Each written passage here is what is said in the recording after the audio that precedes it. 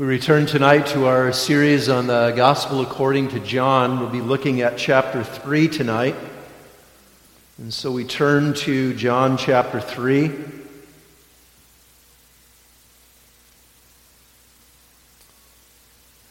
We're going to begin reading at verse 23 of chapter 2. And we'll read through verse 13 of chapter 3. And the text tonight will be the first 8 verses of John 3. I won't be rereading those verses. So John 2, beginning at verse 23, this is just after Jesus cleansed the temple and his authority was questioned. And then he spoke to them about destroy this temple and in 3 days I will raise it up in verse 19.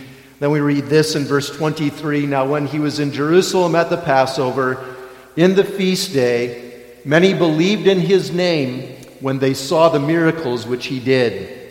But Jesus did not commit himself unto them, because he knew all men, and needed not that any should testify of man, for he knew what was in man. There was a man of the Pharisees named Nicodemus, a ruler of the Jews. The same came to Jesus by night and said unto him, Rabbi, we know that thou art a teacher come from God, for no man can do these miracles that thou doest, except God be with him. Jesus answered and said unto him, Verily, verily, I say unto thee, except a man be born again, he cannot see the kingdom of God. Nicodemus saith unto him, How can a man be born when he is old? Can he enter the second time into his mother's womb and be born? Jesus answered, Verily, verily, I say unto thee, except a man be born of water and of the Spirit, he cannot enter into the kingdom of God. That which is born of the flesh is flesh, and that which is born of the Spirit is spirit. Marvel not that I said unto thee, Ye must be born again. The wind bloweth where it listeth, and thou hearest the sound thereof, but canst not tell whence it cometh and whither it goeth. So is every one that is born of the Spirit. Nicodemus answered and said unto him, How can these things be? Jesus answered and said unto him, Art thou a master of Israel, and knowest not these things? Verily, verily, I say unto thee, we speak that we do know, and testify that we have seen, and ye receive not our witness. If I have told you earthly things and ye believe not, how shall ye believe if I tell you of heavenly things? And no man hath ascended up to heaven, but he that came down from heaven, even the Son of Man, which is in heaven. And thus far, we read God's word. Let's pray together. Father in heaven, as we hear about what it means to be born again, pray that thou will bless this word so that we would see the necessity of being born again, but also we would see through this the greatness of thy work in salvation. And that we would see again that it's nothing that we do, but it's all thy work, and thy work through the Spirit who works in our hearts. So bless the preaching of the gospel to our hearts tonight. We pray this for Jesus' sake. Amen.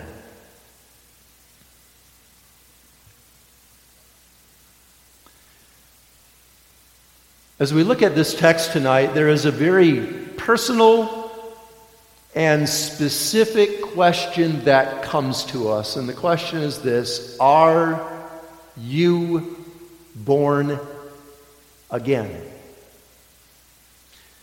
It's maybe not a question we talk so much about. And really that's too bad.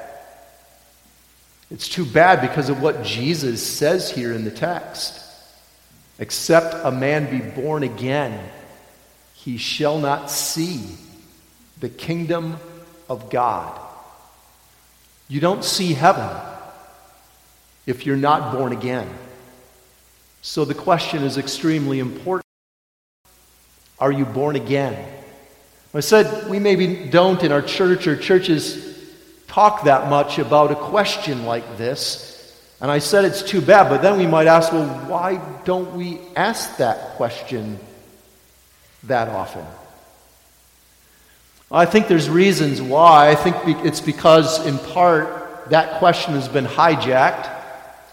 In the mid-1970s, I was reading this past week and came across this. In the mid-1970s, Charles Colson, who's an advisor to President Nixon and one who is involved in the Watergate scandal, wrote a book titled Born Again. God used what happened at that time to give to him a spiritual rebirth, and that book sold millions of copies, but there was something that came out of that. There was a phrase that became part of the culture of our country, and that is speaking of one who is a born-again Christian. That became part of our culture, and really, that kind of phrase, a born-again Christian, is a redundancy. Because there's only one kind of Christian, and it is one who is born again. If you're not born again, you are not a Christian. But again, I think that language at that time and going forward was hijacked in a certain way because an Arminian twist was put on that. And the Arminian twist is did you do something to be born again? Did you accept Jesus Christ? And those two things came hand in hand. Did you do something was the meaning of that question. And so maybe we shy away from a question like that. When I ask you, are you born again? I'm not asking, did you accept Jesus Christ? I'm not asking, did you do something? I'm asking, did the Holy Spirit do something to you? Are you born again? It's an important question. So important that when anybody comes to make confession of faith, that's a question I ask. Are you born again? Are you regenerated? I usually put it in those terms. Are you regenerated? Not know how to answer that or question that, then the elders should say, no, that's not a confession of faith. Someone who makes confession of faith should know that they are regenerated or born again. Jesus teaches us about being born again in this history with Nicodemus. Nicodemus, who is a great leader of the Jews. Nicodemus, who comes to Jesus, and it would seem that he comes for right reasons, but the reality was he was blind, and at this point in his life, he was not born again. And thus Jesus uses Nicodemus coming to him to explain this doctrine of regeneration, or what it is to be born again. So that's what we look at tonight. I know our series on the book of John has been, who is Christ Jesus? And now I'm not looking at a name of his, but I'm just taking this very simple theme, born again. We notice first the necessity of it, secondly the explanation or the elements of it, and then finally the experience. As we see the necessity of being born again, that comes out of the words that Jesus spoke to Nicodemus, and thus we need to understand something about Nicodemus. At the outset, let's understand that Nicodemus here represents deceived churchgoers. There's no one better to represent deceived churchgoers than Nicodemus. Nicodemus thinks he's a man of faith when he goes to the Lord Jesus Christ, but the Lord Jesus Christ exposes him as one who at this point is not a believer, as one who does not see the kingdom of God. Let me take you through that.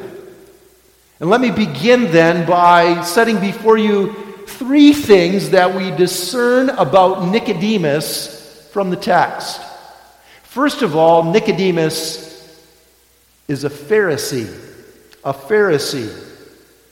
Although we don't think all that highly of the Pharisees, because our Lord Jesus Christ did not think highly of the Pharisees and all of their self-righteous hypocrisy, in Jesus' day, they were the most respected in society, and Nicodemus was one of these Pharisees. The Pharisees were highly respected in society of that day because they were the religious conservatives of the day. They were the conservatives who emphasized the law of God and laws that built on the law of God, and they said you had to keep the law. The problem was they said that by the keeping of the law and the righteousness of man in keeping of the law, they could obtain heaven. That was the great error of the Pharisees. There weren't that many of the Pharisees. They estimate about that time there were 6,000 Pharisees in Israel, and Nicodemus was one of these select few. So first of all, Nicodemus was a Pharisee. Secondly, on top of that, we read in the text that he was a ruler of the Jews. That means that Nicodemus was part of the Sanhedrin. That was the ruling body of the Jews. There were 70 of them, including the high priest. And again, Nicodemus was one of these Sanhedrin. The third thing we know about Nicodemus is that he must have been a great scholar. We know that from the fact that he had a Greek name. The name Nicodemus is not a Jewish or a Hebrew name, but a Greek name.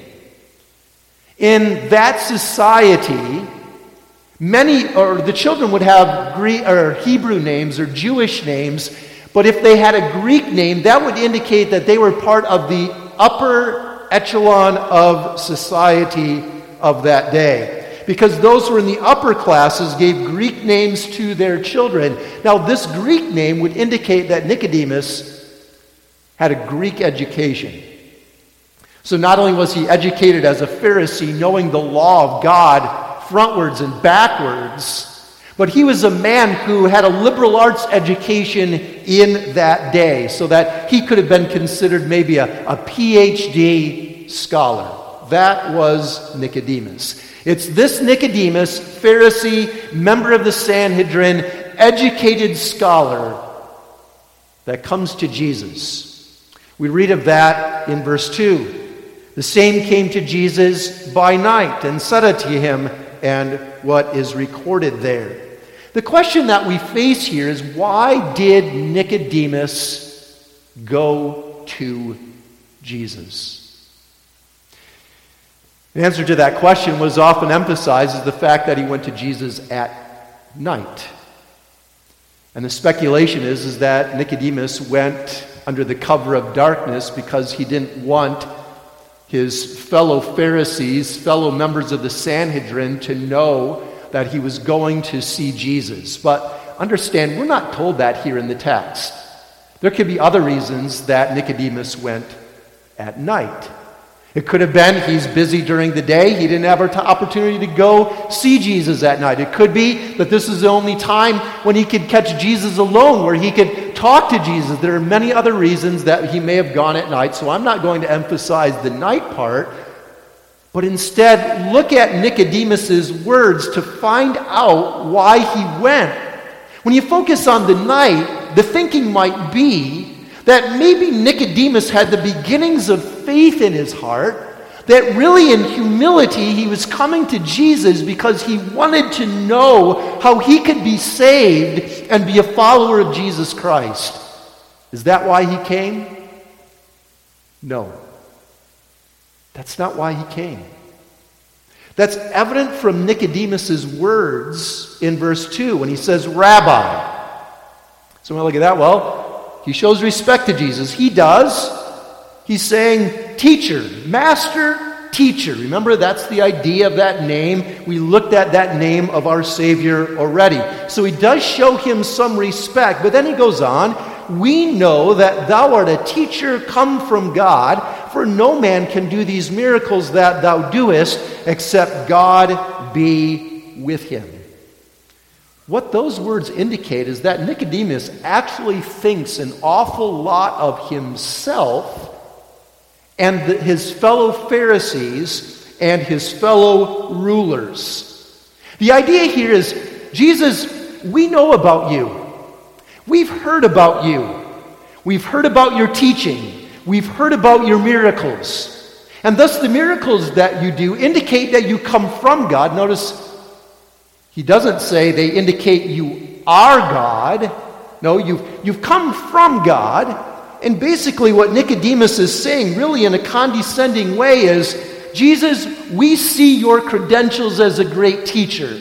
You're a fellow rabbi. Why don't you come join with us? Join our club of rabbis and teachers. We would be open to that. That's very different than saying, Rabbi, I'm a sinner and I need you. I want to be a follower of you. I want to be a disciple of you. No, basically Nicodemus is coming to Jesus and saying, why don't you come be a disciple of me and my fellow rulers of the Jews? That's the pride with which Nicodemus comes to the Lord Jesus Christ. And he bases that on miracles. We have terminology for that. Maybe you remember learning in catechism that there are false faiths. They're not true faith, and one of them is a miraculous faith. It's believing something because there's miracles that are attached to it. That's Nicodemus. Doesn't have true faith. He's coming to Jesus because he can't deny the miracles, so that's why he comes to Jesus. Nicodemus here represents, as I said earlier, all those who only know that Jesus is a teacher come from God, but do not know him with a true faith. Nicodemus represents those in the church who are still in the blindness of their sin. You see, a true believer in Jesus Christ does not simply say, oh, Jesus is a great teacher. He's come from God. Maybe I should consider what he says. There are many in the world today who recognize Jesus as a teacher. They know things about his teaching, but they will not say he's the Son of God. They will not say that he is the only Savior. They just look at the miracles and say, well, he did some great things, and he taught some great things as well. But you see the danger of that, even just following Jesus for the miracles. We read in the Scriptures that Satan and those who belong to him, especially in the last days, will perform lying wonders. They will perform things that look like miracles, and people will follow after them. It's not just about that. No, a true believer knows much more than that Jesus is a teacher with some good teachings. A true believer comes to Jesus crying out, God, be merciful to me, a sinner. O Son of God, be merciful to me, a sinner. That's not where Nicodemus is at. And so we see and understand what Jesus says to Nicodemus in the context of that. Jesus identifies what Nicodemus and all of God's people need to be saved and to see the kingdom of God. They need to be born again. Notice how Jesus responds to Nicodemus. He doesn't respond by saying, Nicodemus, I'm so thankful that you see my teaching, that you and the other leaders of the Jews have noticed me. Thank you for welcoming me to your club. I would love to join with you and the other Sanhedrin and the other Pharisees as well. No, Jesus doesn't respond in that way. He's not impressed with the credentials of Nicodemus. And he's not impressed with the credentials of Nicodemus because remember what we read at the end of chapter 2. He can see into the hearts of man. Verse 25, and he needed not that any should testify of man, for he knew what was in man. He knew what was in Nicodemus. And so Jesus Christ rebukes Nicodemus. That's what he's doing here in verse 3. Verily, verily, I say unto thee, except a man be born again, he cannot see the kingdom of God. He's saying to Nicodemus, Nicodemus, you're missing something. Nicodemus, you don't really understand. you don't know what you're talking about. That's quite something to say to Nicodemus with all of his education and his credentials. Jesus directs Nicodemus away from the source of his confidence in his position and power and knowledge, and he's saying to Nicodemus, Nicodemus, you need something more. And that's what we read there in verse 3. Verily, verily, Nicodemus, truly, truly. Nicodemus, this is what's truth. You think you have it, you don't. This is what is true. Except a man be born again, he cannot see the kingdom of God. I just want to emphasize that except part of the text at this point, not getting into all of what it is to be born again. Understanding the necessity of being born again. This is what Nicodemus was missing, and this is what others in the church are missing as well. Knowledge and education do not get one into the kingdom of God. We need to understand that. That doesn't mean knowledge is unimportant. It is. But simply knowing things does not get us into the kingdom of God. Jesus here speaks of seeing the kingdom. What does it mean to see the kingdom? Well, the kingdom of God, of course, in the end is heaven. And so Jesus here is talking about being in heaven one day. And he's talking about what is needed then to see heaven. But it's more than that. The kingdom is the church here on this earth. It's the invisible church of all of God's elect.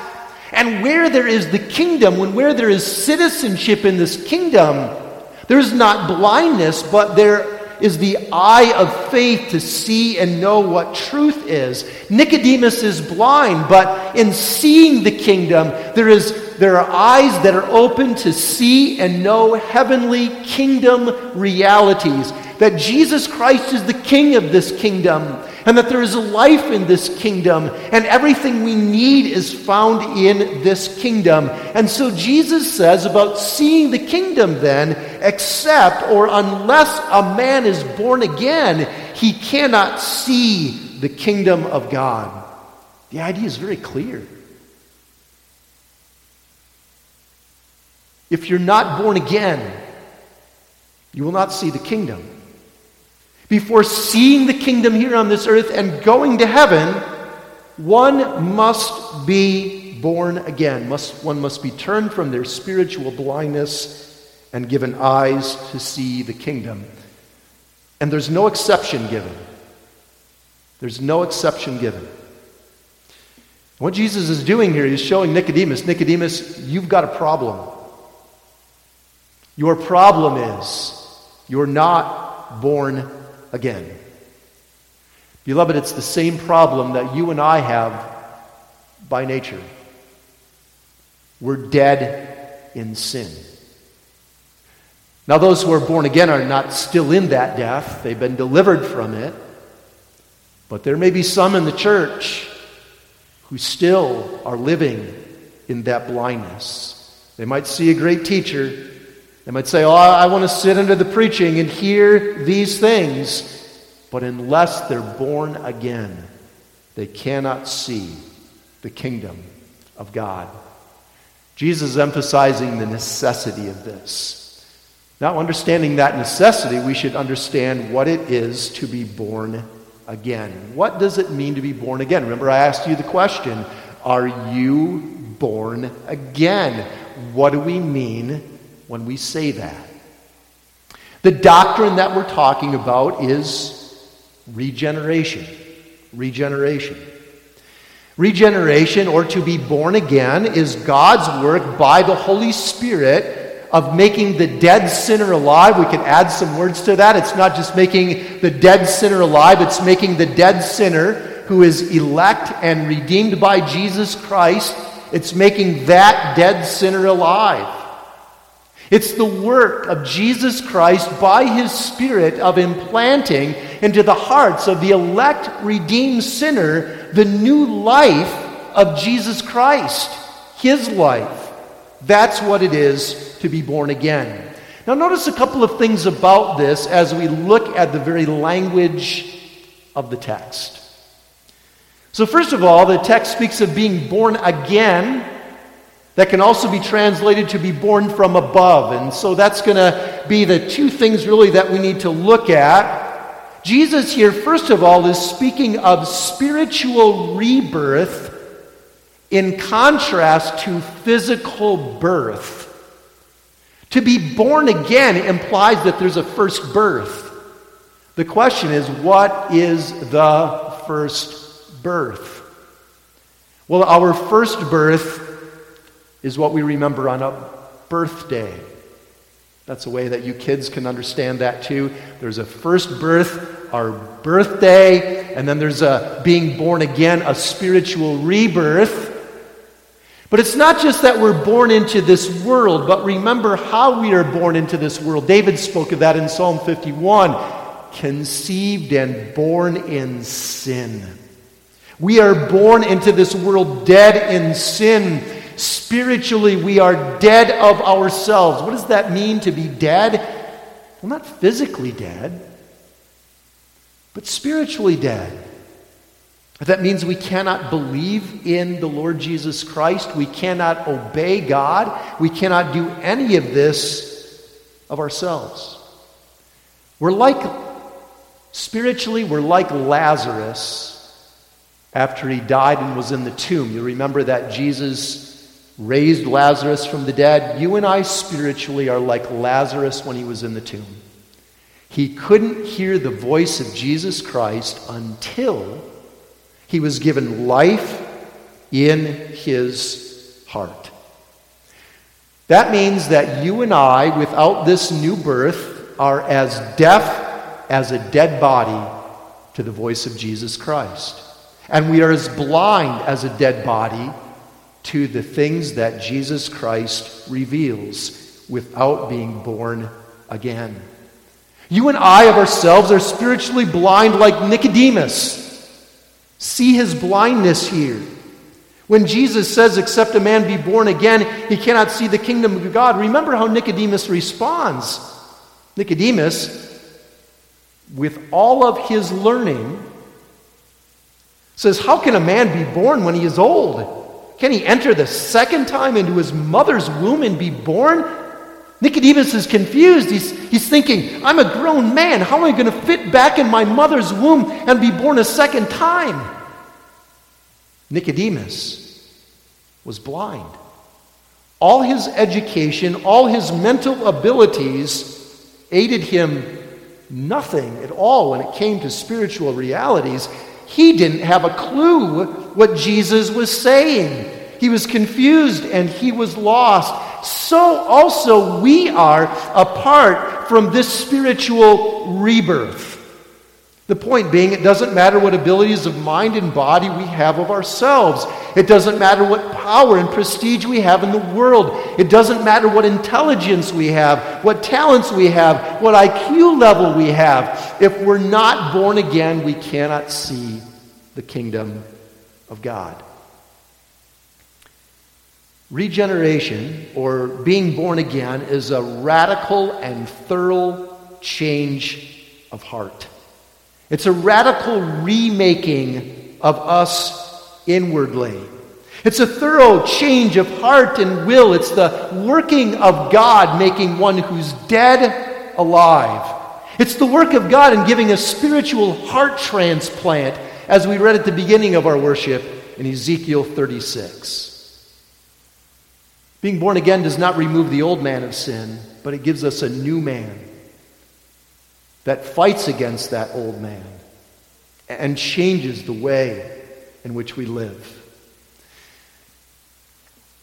Our confessions help us to understand what it is to be born again. If you look with me at the Canons of Dort, heads 3 and 4, so if you have your Psalter there, you can find that on pages 68 and 69, at least it is that in mine, Articles 11 and 12. The Canons, heads 3 and 4, Articles 11 and 12. What the Canons is explaining is why it is that some believe the preaching of the gospel.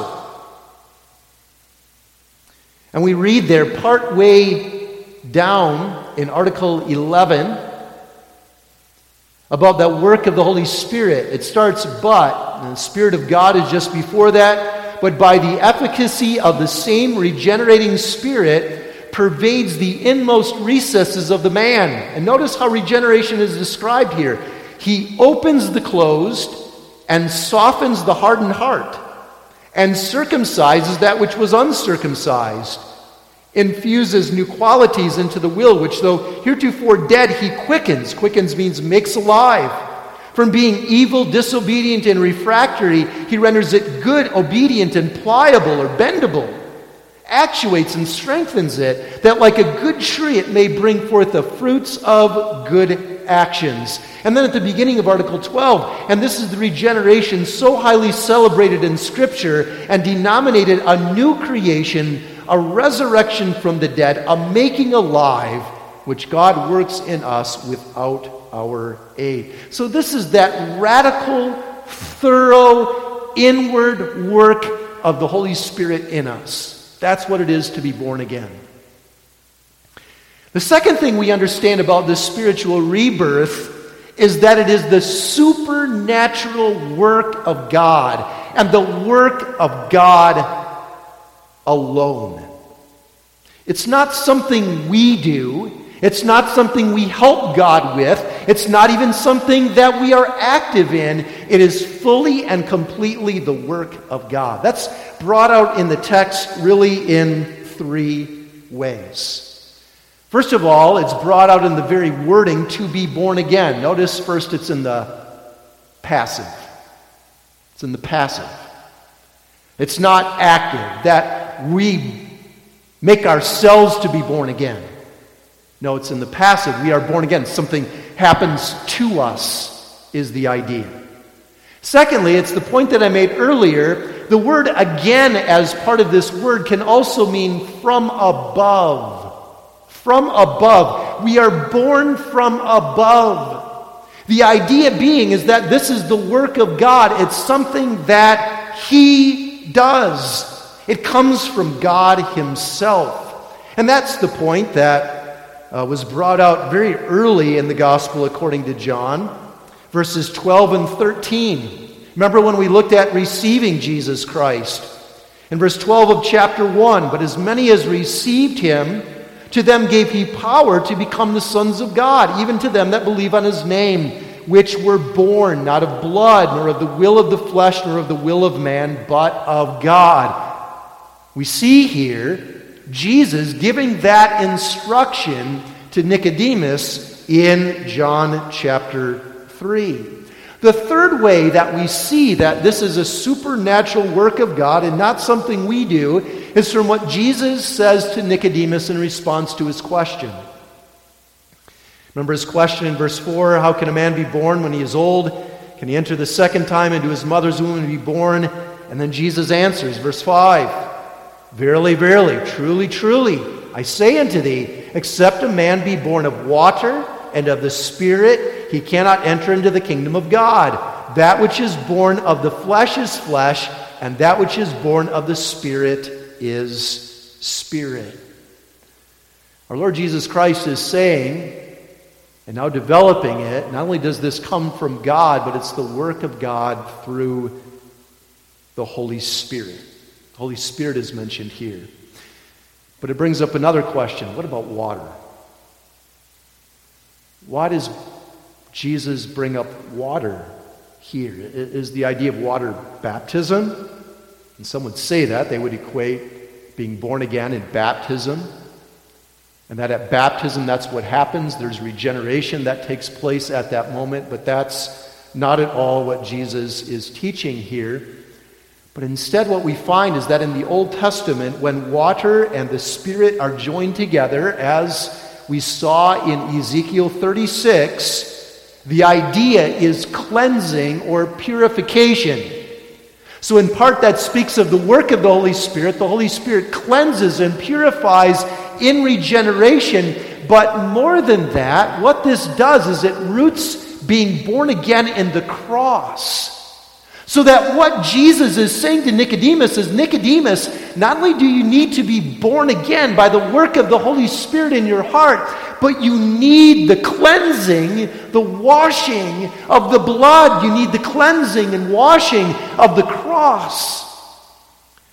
You see, regeneration is a blessing of God worked in us by the Spirit, but a blessing that is earned for us by Jesus Christ on the cross. And so I believe with water and Spirit, what the Lord Jesus Christ, as he brings together the cross and the Holy Spirit, saying to Nicodemus, this is what you need. You need the cross, you need washing, you need cleansing, and you need the Spirit.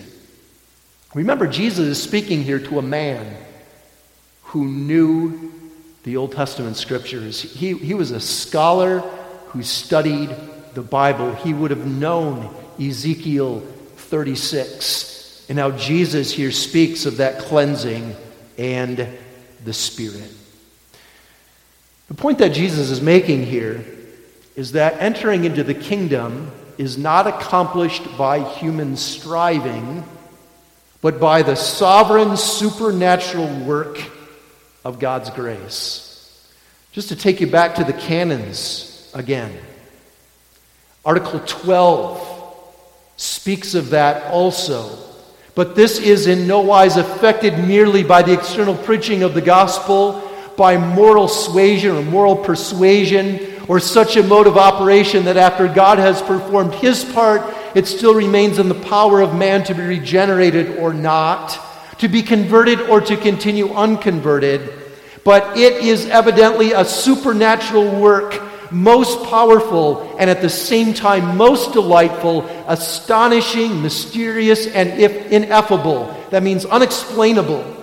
Not inferior in efficacy to creation or the resurrection from the dead, as the scripture inspired by the author of this work declares. The point is, this is all the work of God. God, by his Spirit, makes a man to be born again. The Lord Jesus Christ doesn't come to Nicodemus with a command. Nicodemus, be born again. That's what you need. You need to be born again. No, he's explaining this is what you need. You need a supernatural work of God, Nicodemus, to be delivered from the blindness of your sin. The point is, we have no part in regeneration. We don't cooperate with God in regeneration any more than a baby makes itself in any way to be born into this world. Being born again is not the result of some decision that a man makes, but it's the result of the decision of God from all eternity and the Spirit's work in our hearts based on the cross of Jesus Christ. So we see regeneration as a supernatural work of God. But there's one other thing we have to take notice of as well. This new birth is revealed in our lives by its effects. By its effects. So the question is for us tonight, are you born again? Well, there's another question that follows. How do I know? How do I know if I'm born again? Well, the answer of Jesus is, you see the effects. That's the point of verse 8. The wind bloweth where it listeth, and thou hearest the sound thereof, but canst not tell whence it cometh and whither it goeth. So is everyone that is born of the Spirit. With the wind, you cannot see the wind, but you can see what the wind does. Especially that's true when you see pictures of the destruction of hurricanes and tornadoes. You can see what the power of the wind does. Or we can see it even in our lawns sometimes. If you got one of those trees that has lots of sticks that fall, so that the wind blows and all of a sudden there's all kinds of sticks all over the ground because of the wind. You didn't see the wind, but you saw the effect of that wind. So that's true of the work of the Spirit. You can't go on YouTube somewhere and find something that will give a diagram of what's going on the inside when the Holy Spirit's working in us. You can find that about what's going on in your bodies. They have diagrams and all kinds of nice things that you can find about what's going on the inside, even though you can't see it. But you won't find anything about the work of the Spirit and what He does. There's something mysterious about it. How do we know that the Spirit's working? Well, you find that out by seeing the effects of the Spirit's work. What are those effects? Well, if you turn later in Scripture to the book of Ephesians, for example. Ephesians 2, beautiful chapter about grace. And Paul says there, "And you hath He quickened who were dead in trespasses and sins, when in time past you walked according to the course of this world, according to the prince of the power of the air, the spirit that now worketh in the children of disobedience, among whom we also all had our conversation in times past in the lusts of our flesh, fulfilling the desires of the flesh and of the mind, and were by nature the children of wrath, even as others." And so we understand what that kind of life is like. But God, who is rich in mercy, for His great love wherewith He loved us, even when we were dead in sins, hath quickened us together with Christ. There's a change that takes place. Well, what is that? Well, you go to chapter 4, and then Paul talks about putting off and putting on. One who's not regenerated doesn't put off or put on. But when we're regenerated, this is the effect that it has in our lives. In our lives, constantly, we're struggling against sin, and we're putting it off with repentance from that sin and turning from that sin, and we're learning to live in obedience to God. Part of that is we know Jesus Christ. We know our redemption. We do not think at all that this work of the Holy Spirit is because of some decision that we've made for Jesus Christ, and then we return to the life that we lived before. That's what so many have done through the history of the church. They've come, they've heard an emotional message, they made a decision for Christ, they were excited about it for a little while, and then they slowly returned to the life that they lived before. No, where there is new life, there's a desire for God. There's a desire for the Lord Jesus Christ. There's brokenness for sin because the law is written on our hearts. And we want to keep that law as we live our lives. So how do we know we're born again? We see it. We see that work of the Spirit in our hearts and in our lives by the effects of that work of the Spirit. Not only do we see then the particulars and the elements of this being born again, but the last thing we end on is the experience of this. There are those who don't experience this in the church. Nicodemus, remember, is an example of that. When Jesus spoke these things to him, it was like Jesus was speaking a foreign language to him. He was confused. He didn't understand. What, I have to go back into my mother's womb again and be born a second time into this world? He doesn't understand. There can be those in the church who find themselves in the same boat, really. They do not experience that they are born again because they are not born again. There may be those in the church who are simply going through the motions. Faith doesn't live in their hearts. They're not truly broken for their sins. They don't bow before Jesus Christ and confess that He is Savior and Lord, the only one who can save them, and their King that they will follow and obey in their lives.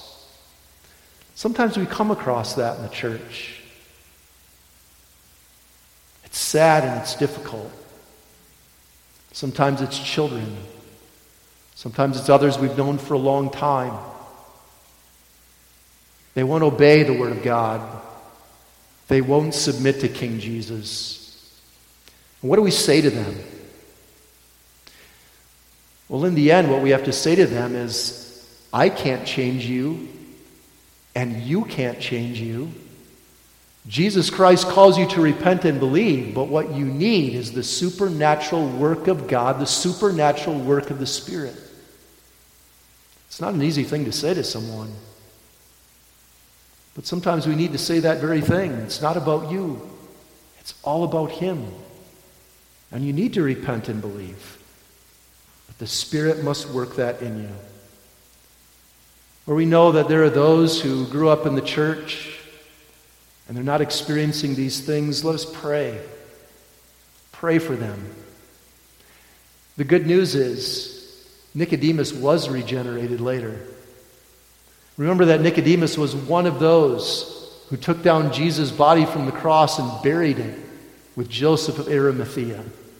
God changed his heart. It wasn't changed here, at least that we know of. But God did change his heart. So we pray for this and know that God is able and the Spirit is able to change the hardest of hearts. You and I are living proof of it. But in contrast to that, how wonderful to experience regeneration. How wonderful to experience that. Some experience that in the way of living a life of sin, living dead in sin. Sometimes even those who grew up in the church living in that way. Others who didn't grow up in the church and knew nothing about Christianity and nothing about Jesus. And later in life, the Holy Spirit worked in their hearts and changed them. How wonderful that is. Praise be to God for that. But it's equally true for those who grew up in the church and don't know any different. So that sometimes when I ask a young person, well, when were you regenerated? Not only are you regenerated, when were you regenerated? I don't know. I think I always have been. And that's a wonderful thing too. God be praised for that. When we grow up in the church, and we know not because we grew up in the church, but because the Spirit was working in us, that we know such a new life and a change in life as we've lived our lives. That's a wonderful thing, and praise be to God for that. But now remember the question that we face tonight is, are you born again? Important question. May we experience the blessings of that and the knowledge of that. And praise God for what He has worked in our hearts. And where there are others who need that, to pray that God would work that in them by His Spirit. Amen. Let us pray. Father in heaven, we thank Thee for Thy work in our hearts, taking away the blindness of sin, working in us change in our lives. It's all Thy work, and we praise Thee for it as we've heard tonight. But where there are those that we know who need this work of the Spirit, we pray for them. And we ask humbly, work in their hearts. Accomplish Thy purpose for the glory of Thy name. And may we submit to that. We know we can't change them. We're instruments in Thy hands. Thou art a God who must change them. Dismiss us, O Lord, with Thy blessing. Bless us in this new week, that we may live in the midst of this world as those who are born again. We pray this in Jesus' name. Amen.